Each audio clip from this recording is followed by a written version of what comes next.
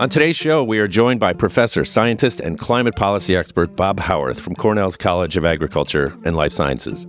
Bob and I discuss the climate impacts of fossil fuel use in the home, like our gas stoves, our heat, our furnaces, and we look at measures we can take as individuals, community members, and citizens to lessen those impacts.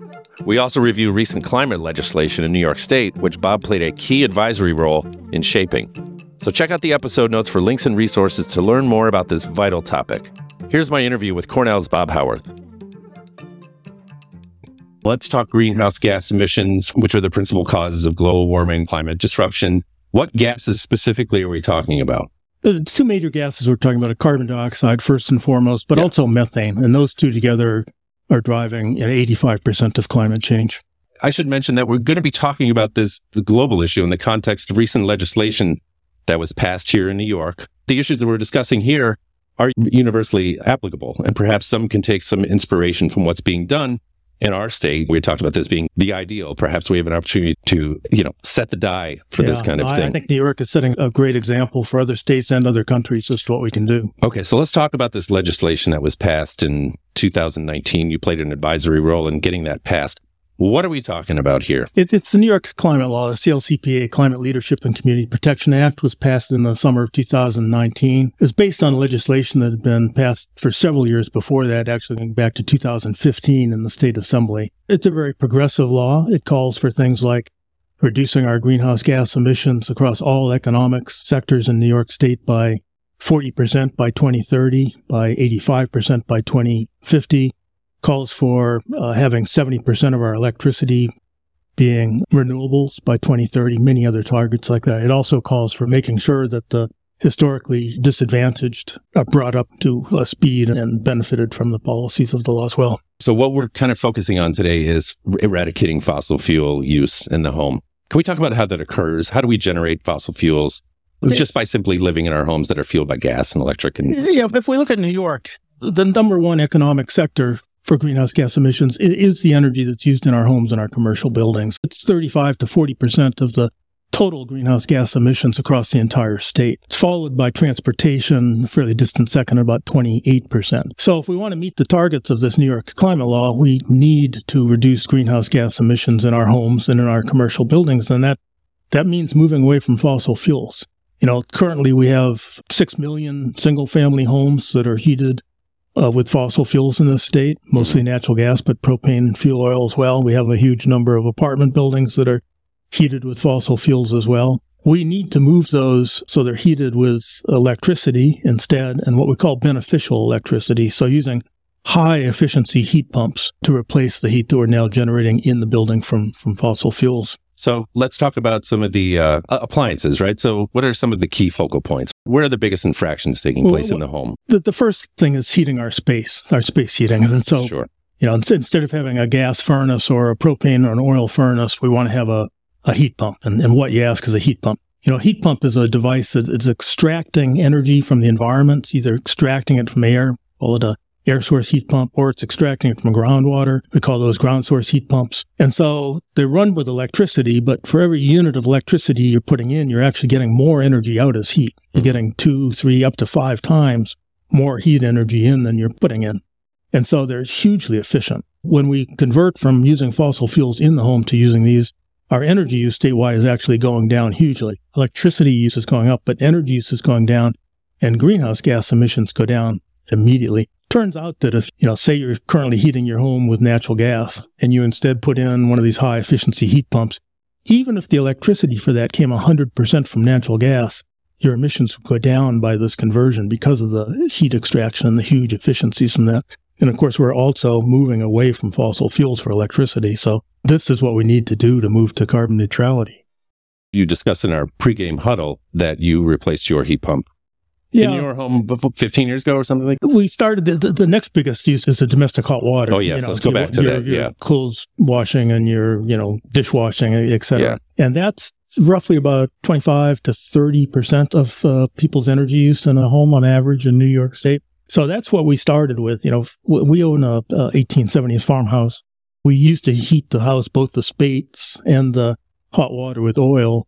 Going back, 15 years ago, we stopped using the oil for the water heating, and we put in a high-efficiency heat pump just for that. That's a pretty low cost investment. $2,000 installed will get you one of those, and the payback periods is really fast. You said like 2 years or something. Yeah, exactly. And designed to last for 15 plus years. Yeah. Ours, we replaced ours a couple of years ago. So after 12 years, we're still working, but I thought, I'm going to replace it while it's still working well. The other thing we did in our house, the other 2/3 of average energy use in a home is the space heating. It's the biggest use.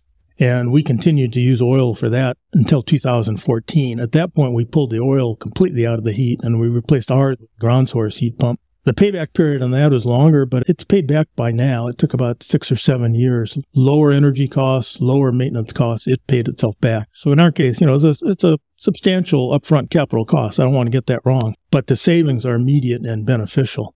Now, it turns out that for New York, we have a plan. I'm part of the Climate Action Council that developed the implementation plan for this climate law. And we looked at great detail as to how to make the conversions in existing homes, what to do with new homes. Turns out for new home constructions, it's actually cheaper to build a home based on these heat pumps than it is to build one for fossil fuels. How? It's just less expensive from day one to put a heat pump in as opposed to a furnace, particularly if you're also going to have air conditioning in the end. The heat pumps do both. And most homes now have air conditioning. And so it's actually less expensive to just give up on the fossil fuels. But if you have an existing home, the costs are real. Those upfront costs are real. The payback periods are reasonable. The trick is to provide low-cost or zero-cost loans to get people into that upfront cost and pay back then. So that's what our plan calls for. There's a political hot-button issue component to this, which is the gas stove, right? So you made recommendations that we should eradicate gas stoves from the home. Yeah, it's more than recommendations. It's actually part of the plan, and it's binding. After 2030, if you want to, for new construction, actually, in New York now, by law, after 2026, you will not be able to use fossil fuels in your home for heating, cooking of any sort. It'll have to be electrification, beneficial electrification. For existing homes, you can continue to do what you like, but after 2030, under the blueprint that we put in place for the climate law, if your gas stove were to die, you would not be allowed to replace it. You'd have to do something else. But you want to do something else. The stove's an interesting case. They're not huge energy consumers. So you look at where, say, the gas is being used in a home. It's mostly the space heating. Secondarily, it's the water. Yeah. It might be a gas clothes dryer.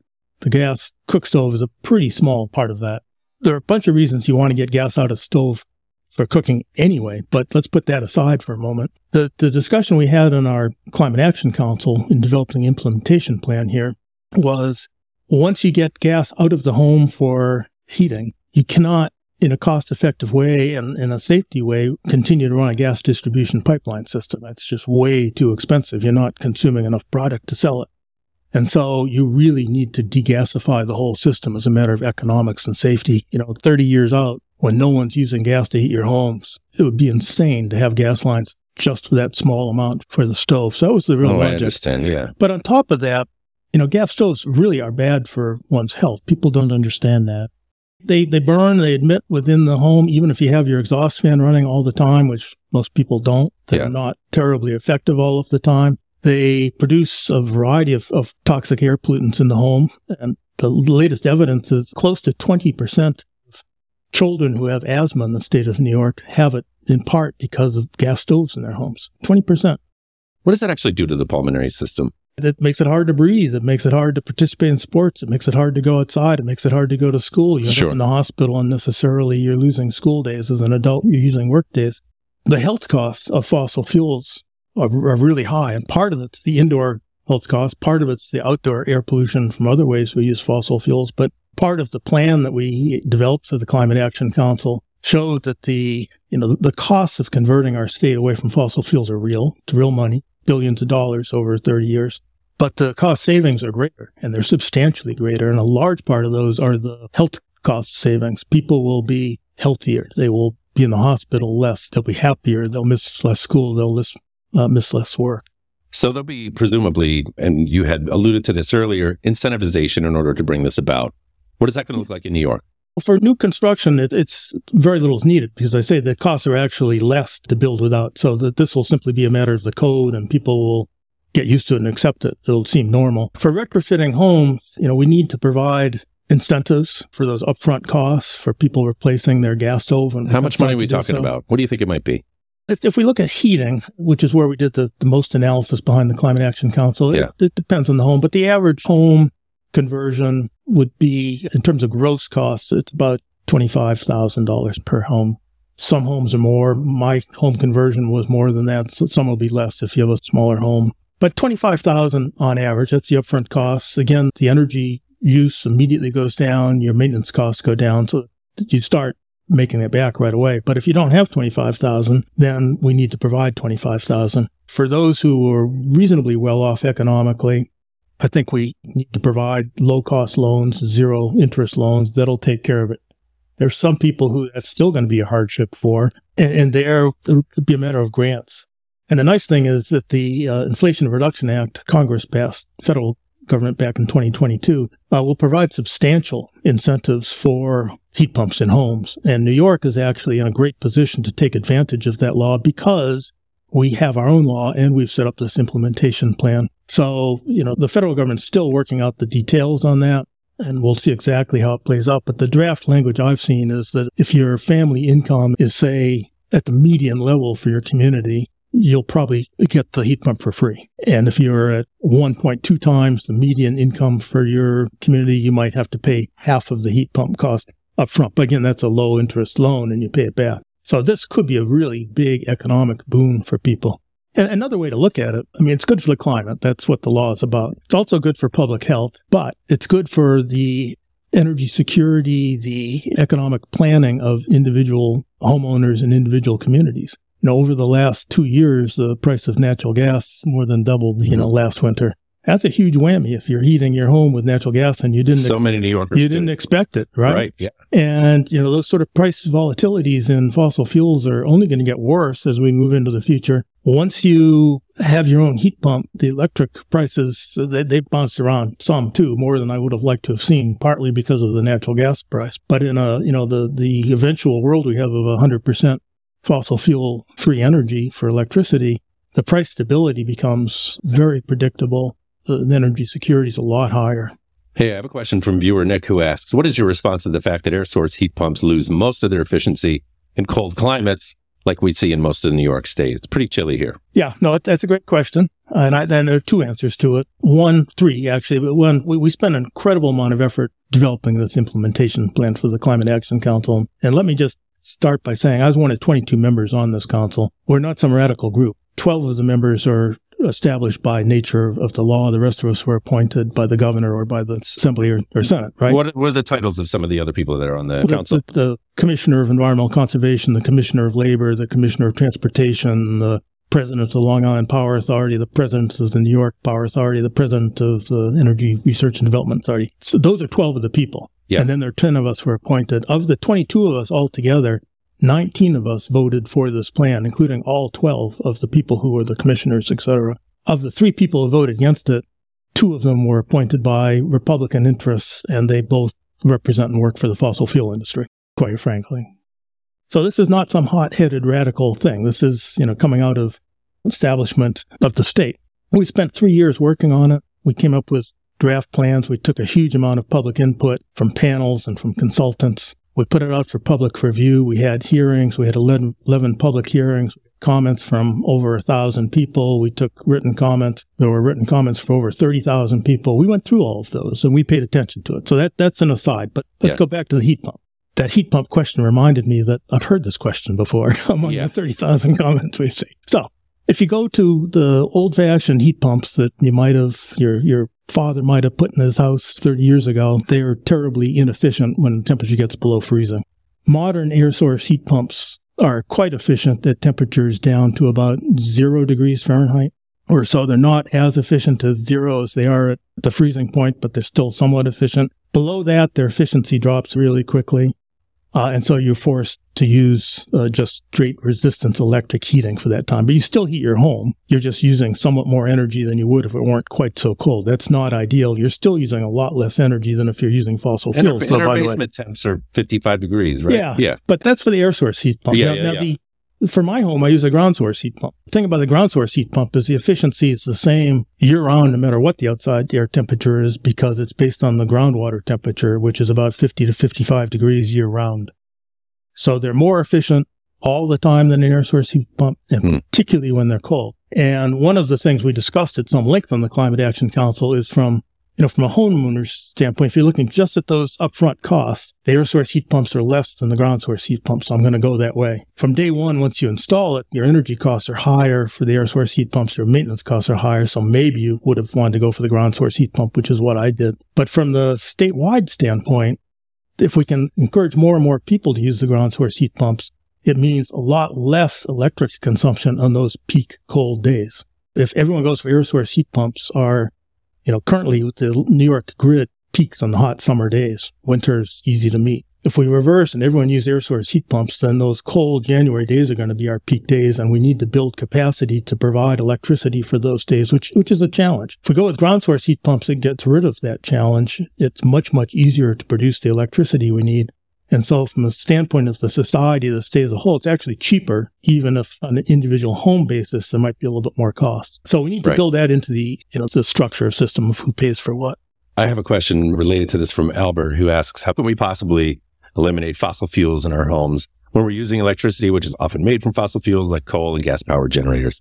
What are your thoughts about nuclear energy, fusion energy, as bridges to replace fossil fuels? This is constant. Yeah, there are a couple of questions in there. And again, these are things that we've debated hugely in the council, and I've actually worked on as an academic as well for quite some time. To begin with, in New York, we have two grids in New York, essentially. We have an upstate grid, which encompasses all of the state, except for New York City, Westchester County, and Long Island. Our upstate grid right now is 90% fossil fuel free. People don't know that. It's about 40% nuclear, and the rest is hydro with a little bit of other renewable, but it's not fossil fuel. So the upstate New York grid is about the cleanest grid in the entire country right now. So that's a good starting point. Downstate, it's about 2/3 natural gas. It's a much higher emitter. And of course, we're one state. We need to work that. So we need to move particularly downstate to renewable energy or fossil fuel energy. And as we go to beneficial electrification of heating and also transportation, we haven't talked about the electric cars, electric trucks, our overall energy use will go down, but our electricity use will go up, and we need to plan for that. The state is planning for that. The Climate Action Council's planned for that. We can do that. And we debated on the council extensively the relative roles of wind, solar, hydro versus nuclear. And what we decided in the end, and I support this, 19 of us do, is to not prematurely phase out the nuclear plants we have currently operating. Let them How many are there in New York? 5, I believe. Okay, yeah. Yep.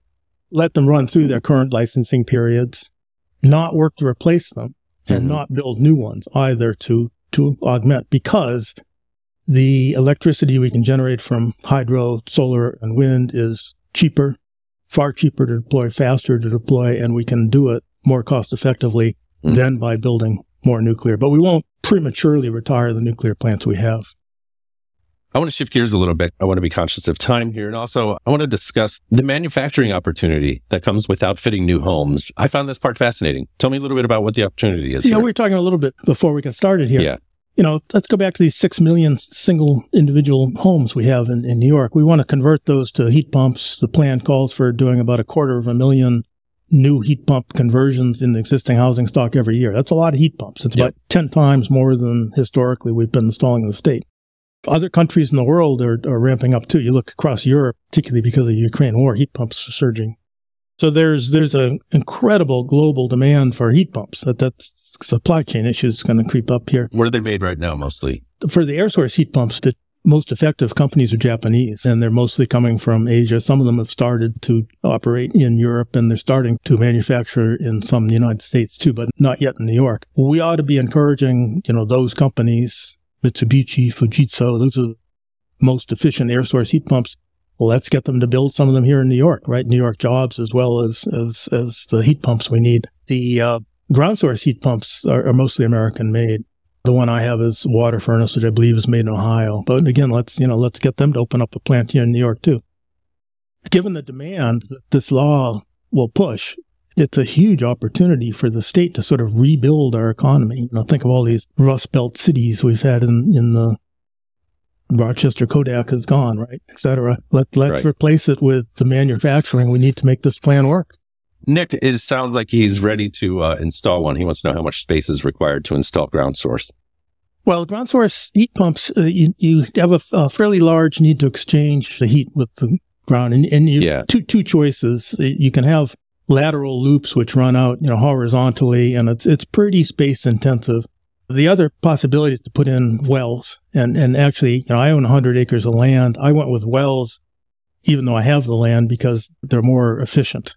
Slightly more expensive, but they're more efficient over time. And with wells, if you have 100, 200 square feet in your yard, you have enough space to put in wells to support these things. And in new homes, you can put them in under the foundation as you build it. How does New York's policy, legislation, the acts that are put in place, how do they stack up nationally? What's California doing toward this end? Was there a model that you were working off of? Is there any European countries that set a template for what you were trying to do here? There are a lot of states and countries that have tried to set targets. I actually think that the New York climate law at the time it passed 4 years ago was the most progressive among all of the states. Washington State is doing something, as well or better than we are. California perhaps as well. Denmark is always in a leadership position in this area, right? But the New York law certainly stood out as of 4 years ago. And there's still some aspects of it that I think are truly outstanding. One is that we account for greenhouse gases unlike any other state, and we actually fully account for the latest science telling us the importance of methane accounting. No other state does that. They're using science that's, 30, 40 years out of date. Methane's responsible for much, much more warming than we used to think. Most states ignore that. It's important to recognize that when you think about using natural gas. Again, as we were discussing earlier, New York banned fracking back in 2014. Our use of natural gas in this state has risen faster than that of any other state in the time we've banned fracking. We don't produce most of that gas. It's coming from Pennsylvania, Ohio, West Virginia. The methane emissions from it there are huge. Yeah. And historically, we would have said, oh, well, that's in Pennsylvania. That's their problem. But under this law, we go, no, if that methane is being emitted because of the natural gas that's being produced to serve us, we need to take responsibility for that. How else can you do the cost-benefit analysis of seeing what the real costs are? That's a truly unique aspect. The state of Maryland is now following us. I think other states will start to, but that's California, other states have not yet come around to that viewpoint. The other thing that our law does is put equal weight across all economic sectors from the start. It lets us the data drive what's going on. In New York, our buildings are our major emitters. Most other states predetermine that, we're going to focus on electricity. Okay, got to focus on electricity or transportation. Okay, you got to do transportation. But New York is really out in front in dealing with what it means in terms of buildings. And in order to reduce the greenhouse gas emissions in this state in any substantial way, you cannot do so without buildings. Now, we have a bigger challenge than California because it's colder here. Cars and trucks are the issue in California, and they're important here in New York, but heating our buildings is our real issue here. So where do you see the future legislatively or otherwise, or policy? Where do you see things going? Because we've just discussed what's going to be happening with new construction, retrofitting homes. What's the next frontier for the work that you do? In terms of what's going on with the New York plan and all, there's still the state is still working the details of how to provide some of the incentives and how to pay for it. And one of the things we came up with out of the Climate Action Council is called a cap and invest program. So it caps fossil fuel emissions sector by sector under the law. They're already capped, but it sort of says what those will be year by year. And then it will essentially charge the energy wholesalers, the gas distributors, for example, a fee to push to make sure that cap is met. We recommended that. We did so knowing full well that there are a lot of complications in there. You need to be really careful that the economically unable are not going to be hit. And you want to do it so there's not some backlash against the law. A lot of details to work out, and we didn't work out what those details are. So, what we said is the state should do it, and the Department of Environmental Conservation is working on that this year. They've had a series of public hearings. They're supposed to promulgate draft regulations by the end of this year as to how to do it. People should be paying attention to the detail there, because I think this could be a really good thing, but it could also be done in a hurtful, dangerous way. So we need to pay attention to that. Or possibly done in the Hochul administration if things go. It's her administration working on it now. Yeah. And the Assembly and Senate took it up for debate as well. It's binding under our Climate Action Council plan because of the climate law, but the Assembly and Senate could push faster or slower than we'd done, or they could countermand it and, change the law, basically. They debated it some, and they too agreed that we should push ahead with this, but, they also punted some on the details. So to me, that's one of the most interesting areas to watch, and one of the most important things for people to be paying attention to. Bob Howarth, it's been a pleasure having you in the studio today. I learn so much every time I talk to you. Thank you so much. It's been great being with you. Thank you. Have a great day, everyone. We'll see you next time. Thank you. I hope you enjoyed today's show. Check out the episode notes for links to the New York State Climate Leadership and Community Protection Act, and also a companion keynote to today's podcast called Sustaining People and Planet: Bending the Warming Curve Through Methane Mitigation, featuring Bob and other Cornell climate experts. Thank you for listening to Keynotes. We'll see you next time.